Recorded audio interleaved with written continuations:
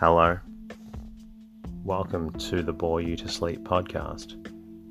The podcast that will hopefully help you get to sleep.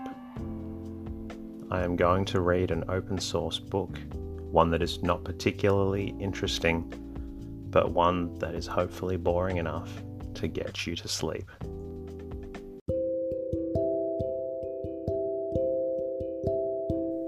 Is there something interfering with your happiness, or is preventing you from achieving your goals? I know there have been times in my life where I've struggled with sleeplessness, which is why I strive to help people everywhere with theirs.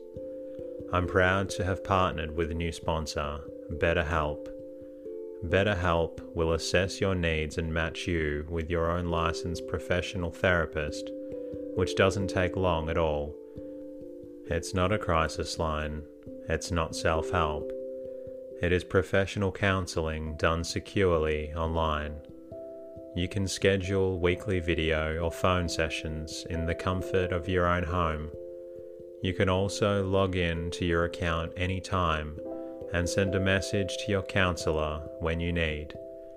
You'll have access to a broad range of expertise in BetterHelp's counselor network, which may not be locally available in many areas. BetterHelp is committed to facilitating great therapeutic matches, so they make it easy and free to change counselors if needed. Visit trybetterhelp.com/bore you to sleep. That's TryBetterHelp, and join over 500,000 people taking charge of their mental health. Special offer for Bore You to Sleep listeners with 10% off your first month at trybetterhelp.com/bore you to sleep.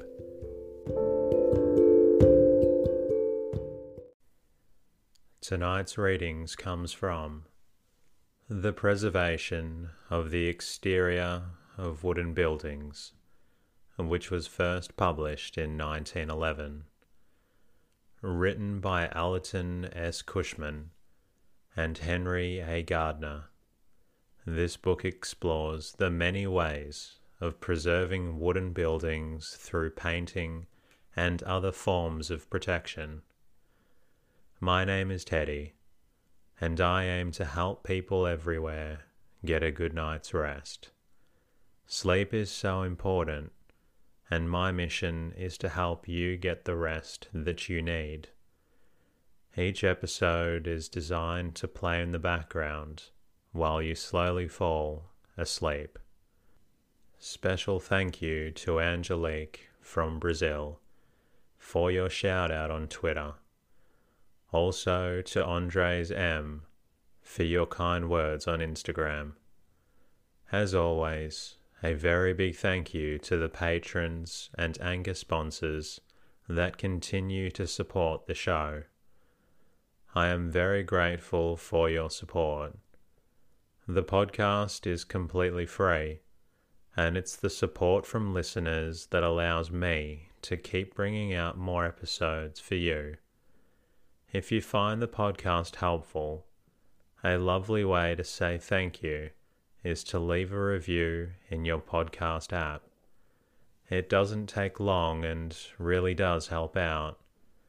If you would like, you can always say hello at boreyoutosleep.com. I'm also now on Twitter and Instagram at boreyoutosleep. In the meantime, lie back, relax, and enjoy the readings.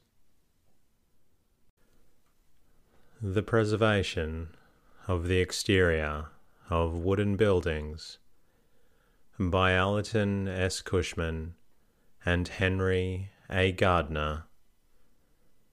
For a number of years, the writers have been making a study of industrial problems and have been publishing the information which they have acquired regarding the value of various structural materials for the benefit of consumers as well as producers.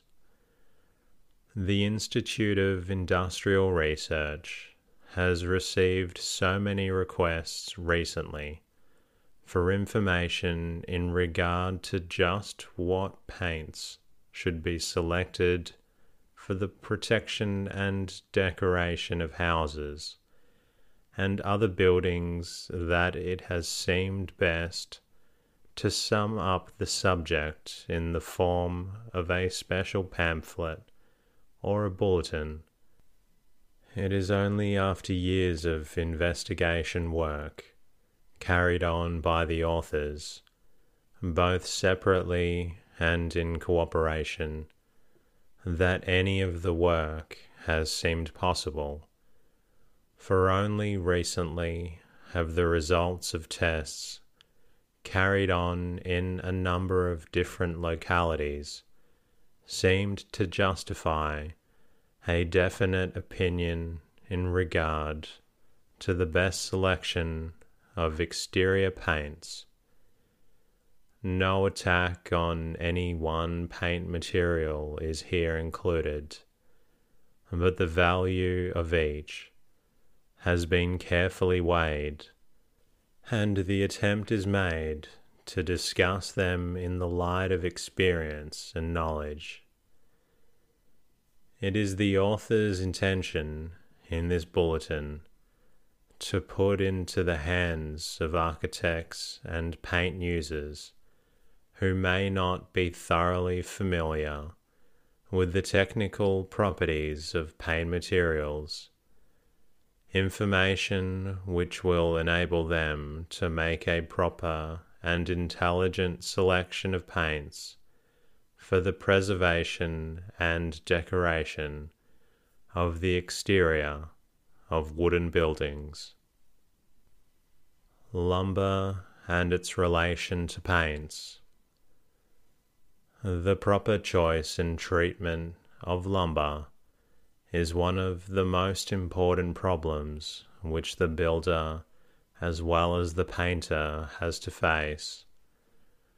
When about to build a dwelling, barn, or other structure made principally of wood, the question is sure to arise in regard to what variety to select so as to get the maximum service and money. The locality in which the structure is to be built must often have a bearing upon this question.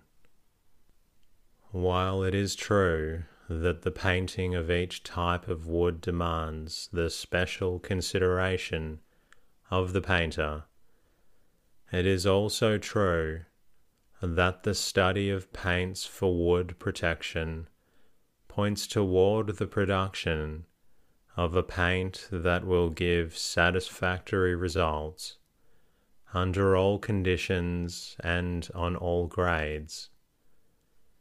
It is the writer's opinion that a paint may be made that will be perfectly well suited for the preservation of every species of wood, provided the paint is properly treated in the hands of the skillful and intelligent painter, who can produce lasting results on almost every type by varying the proportion of thinners and oil in the various coats. The painter who uses the same paint on soft pine and again on hard pine, without making a special study of how to reduce the priming coat for the hard pine, will be likely to get inferior results on the latter. In case of failure, the natural impulse is often to place the blame upon the paint, whereas the real responsibility may rest upon the painter's lack of knowledge. Signs of paint failure. Those who are responsible for the care and maintenance of property are familiar with the condition of surface presented by almost all wooden buildings or structures which have been improperly painted with inferior paints. Chalking or flouring are terms used to describe the condition of a paint surface which has deteriorated within the paint film. The formation of minute fissures, generally spoken of as checking, as well as the effects best described as crackling, scaling, peeling and blistering, are all other signs of failure, which cause paint coatings to present an unsightly appearance, and which point inevitably either to the use of improperly made paints or to improper application. The cause of these conditions is not difficult to understand when even a brief study of the character of the materials entering into the composition of a paint has been made.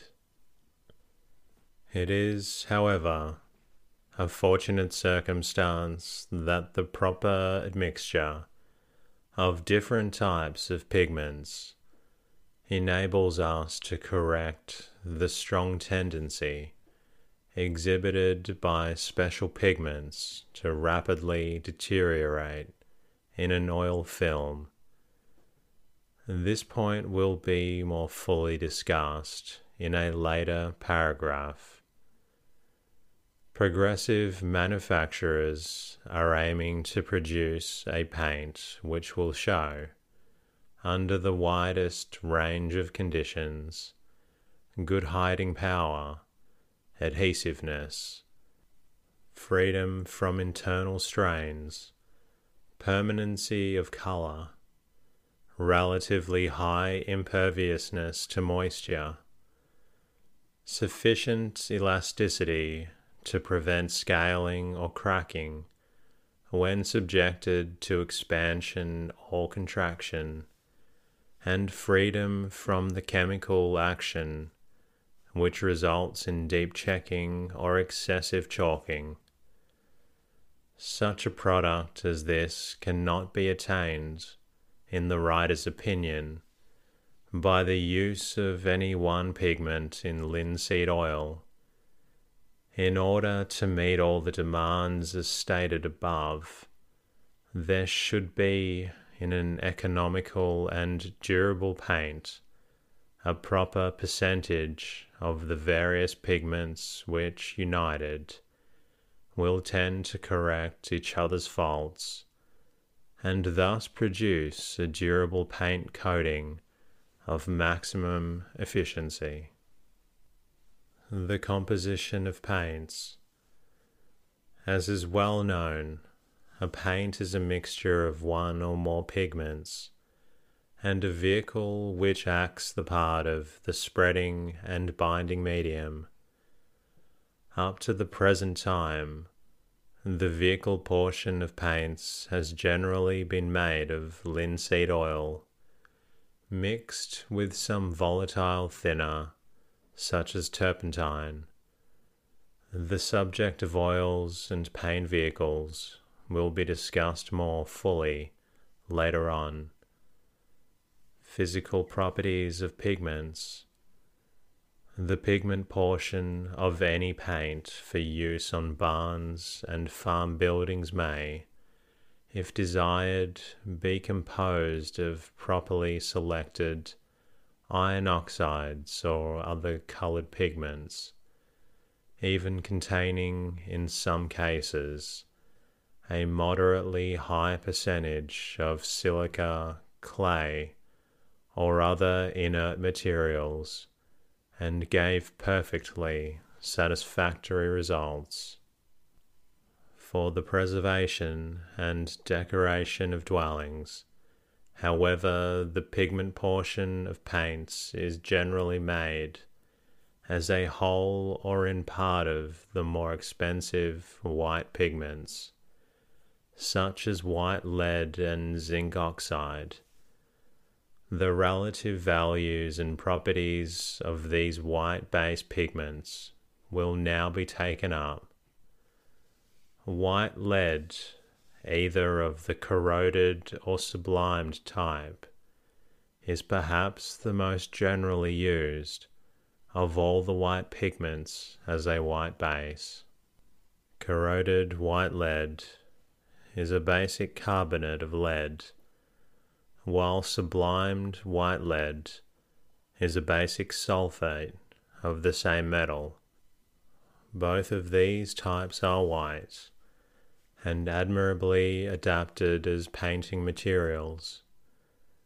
They take relatively the same amount of oil and spread easily, producing paint films which are highly opaque and which, therefore, hide efficiently the surface upon which they are placed. Sublimed white lead is a relatively finer pigment than corroded white lead, and seems to show a tendency to chalk to a greater extent upon exposure to the weather. Corroded white lead is more like alkaline, however, than sublimed white lead, and when used alone with linseed oil, generally shows a tendency to chalk to a considerable extent in a short time and to show deep checking, thus permitting the admission of moisture. The alkaline nature of this pigment produces considerable action upon certain tinting colors and results in fading or darkening when mixed with delicate greens or blues. The use of white lead has been condemned in some parts of this country, as well as abroad, because of its alleged poisonous properties. While it is true that lead poisoning may occasionally occur in some factories where the workman and his conditions are not properly safeguarded, it is nevertheless a fact that lead poisoning very seldom occurs among painters of experience and cleanly habits. Carelessness in mixing white lead is, fortunately, a practice almost obsolete among modern painters. The use of paints already ground in oil by means of machinery to a pasty condition, allowing easy working and reducing, obviates the danger of lead poisoning from any such cause as this, even though the percentage of lead in such paints is in preponderance. Recent efforts that have been made by the legislatures of certain states to brand lead paints as poisonous are not only unnecessary, but show a complete ignorance of the problem. Zinc pigments. Another pigment which has proved itself of great value to the painter is zinc oxide. The use of this pigment may be said to have almost revolutionized the paint industry of the world, and its increased consumption during the last 10 years is sufficient evidence of its value as a painting material. Zinc oxide is produced by oxidation and sublimation of zinc ores and is not extremely fine, but of great whiteness. It has good hiding power, although not quite as good as that shown by the white leads.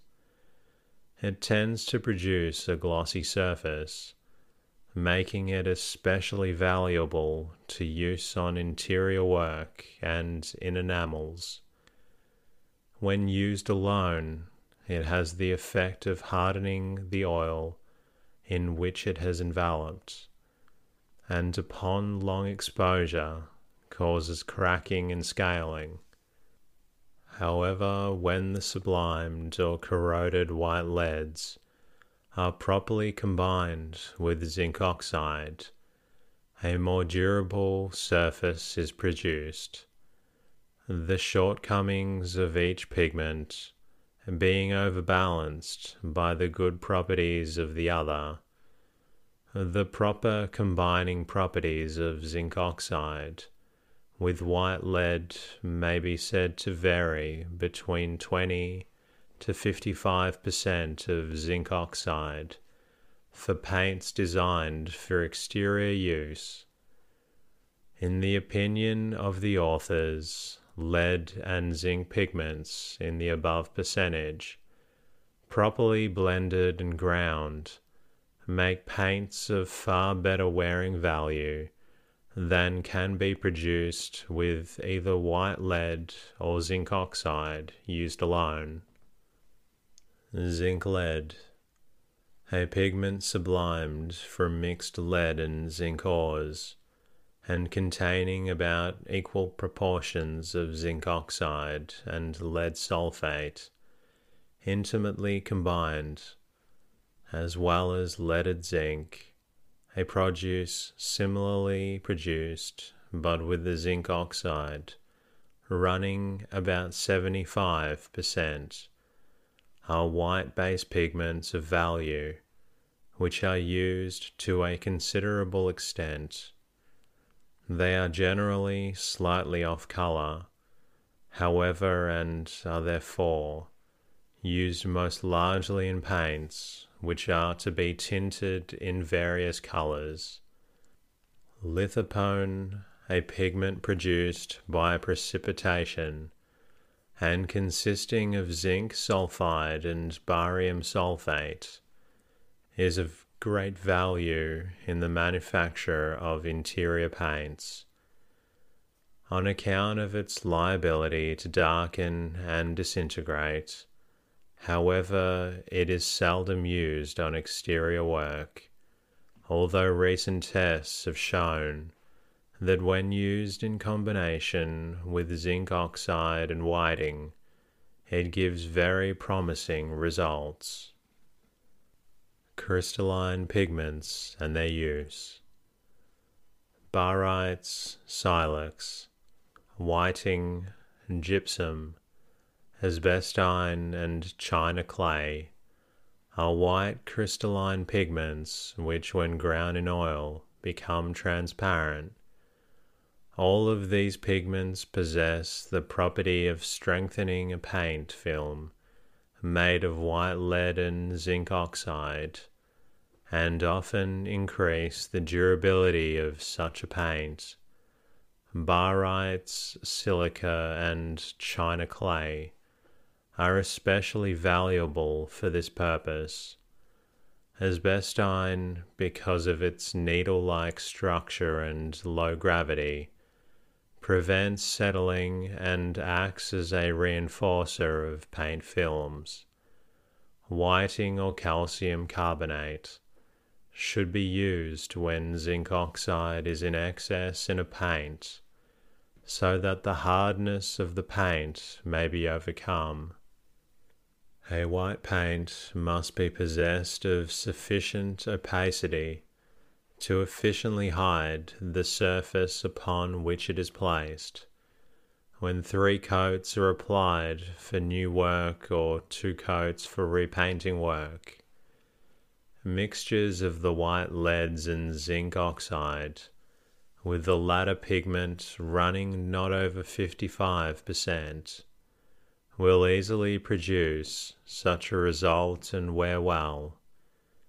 It is generally deemed advisable, however, by most manufacturers to take advantage of the excessive opacity of such mixtures, which allows the introduction of moderate percentages of those inert pigments which give greater strength and other desirable features to a paint.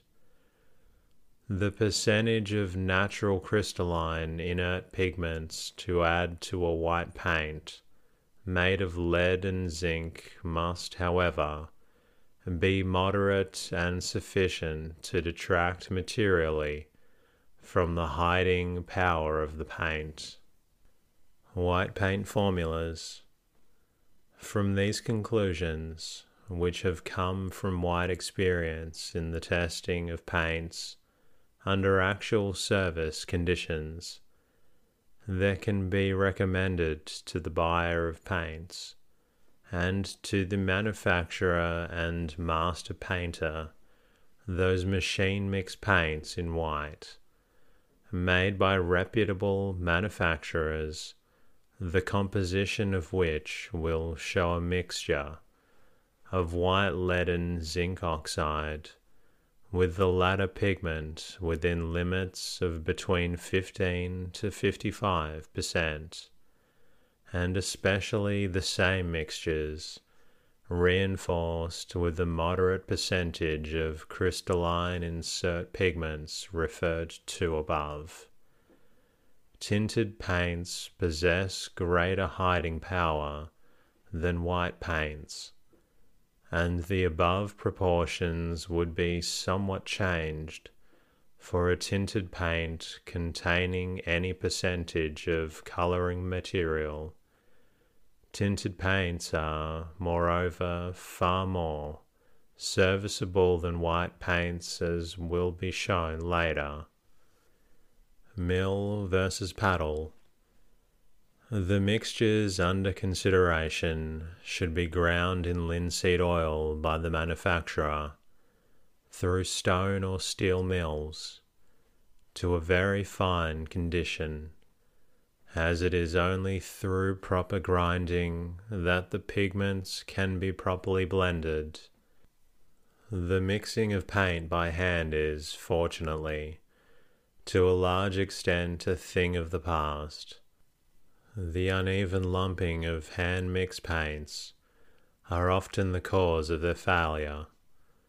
Such ancient and crude practice should be avoided by every painter, for it is more economical to obtain semi-paste paints, properly ground by machinery, to such a condition that they may be easily broken up and tempered. Such paints may be reduced to the proper consistency with oil and volatile thinner for application to any kind of wood. In the opinion of the writers, a majority of the paints sold by reputable dealers and made by reputable manufacturers in this country are not only made from the best linseed oil and highest grade pigments obtainable, but are put up in a form ready for the painter to thin down with full oil or turpentine reductions, either for priming work or to be used without reductions for finishing coats. The large metropolitan painter who wishes to make his own tints and shades may, however, prefer to have his mixed pigment paint ground by the manufacturer in heavy paste from certain purposes. Results of field tests. A careful analysis of the results of field tests which have been carried on in different parts of the country would be far too voluminous for the insertion in this bulletin. The official findings of special committees of inspection have already been published in special reports, whereas there may still remain ground for some difference of opinion in regard to the interpretation of the results obtained on the various test fences. There can be no doubt that considerable information of the highest value has been yielded, both to the producers and consumers of paints. One of the principal results obtained from these tests has led to the opinion expressed above the writers that better results can be obtained by a proper mixture of selected pigments than by the use of any one pigment in linseed oil. This conclusion has also been reached by engineers of the United States Navy, and as a result, the specifications of the Bureau of Yards and Docks for paints, made of straight white lead and oil, have recently been changed to call for white lead combined with upwards of 50% of zinc oxide. Many engineers and master painters have interpreted the results of the tests in the same way, and the attention of the authors has been called to a number of opinions which show that the tendency of demand among those who are properly informed is for a high-grade combination type of paint rather than for any single pigment paint. The selection of color for a dwelling or other structure is a matter that depends largely upon the good judgment and taste of the owner, combined with the advice of the painter. One point, however, should be impressed upon the mind of both, namely that practically all shades or tints made upon a good white-based paint through the use of permanent tinting colors will better withstand exposure to the atmosphere than the white base used alone. Owing to the cheerful effect produced by the use of white paint on dwellings, a very large quantity of white will continue to be used. If these white paints are designed in line with the suggestions brought out above, that is to say, if the white lead bases are properly reinforced with zinc oxide and other pigmentary materials, better results will undoubtedly be obtained as far as appearance and durability is concerned than if white lead had been used alone. The consumer should remember, however, that more durable results will be obtained by the use of tinted paints. Reductions and thinners. Turpentine, with its sweet odor, high solvent action, and wonderful oxidizing value, has always taken first place among the volatile liquids used for thinning paints. Wood turpentines produced from the steam distillation of fine-cut fat pine wood, or from the destructive distillation of stumpage and sawdust, have been refined in some cases by elimination of odor and toxic effects to such purity that they are equally as good as the purest grades of gum turpentine, and their use is bound to increase in the paint industry. The painter and manufacturer have come to understand that certain grades of asphaltum and paraffine distillates are equally as satisfactory as turpentine for use in paints for exterior purposes. Those volatile oils which are distilled from crude oil with either a paraffine or asphaltum base and possessed of boiling point, flash point, color, and evaporative value approximating similar constants of turpentine, are excellently suited to partly, and in some cases wholly, Replace turpentine in exterior paints. A little additional dryer added to paints thinned with these materials will cause oxidation to take place in the proper time.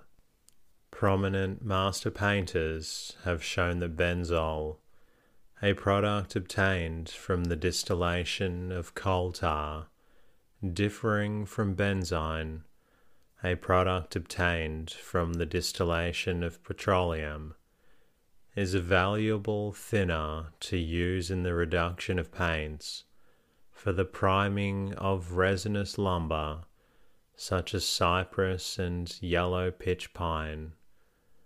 The penetrating and solvent value of benzol is high, and it often furnishes a unison between paint and wood that is a prime foundation to subsequent coatings, preventing the usual scaling and sap exudations which often appear on painted surfaces. Because of the great solvent action of benzol, this material should never be used in the second and third coatings. These facts will doubtless interest the southern painter, who has so much wood of a refractory nature to paint. And that concludes tonight's readings. I hope you've enjoyed falling asleep while listening to it. If you're still listening to this, then it sounds like you might want to go and listen to another episode, which you're more than welcome to. I look forward to bringing you a new episode very soon. Until then, good night.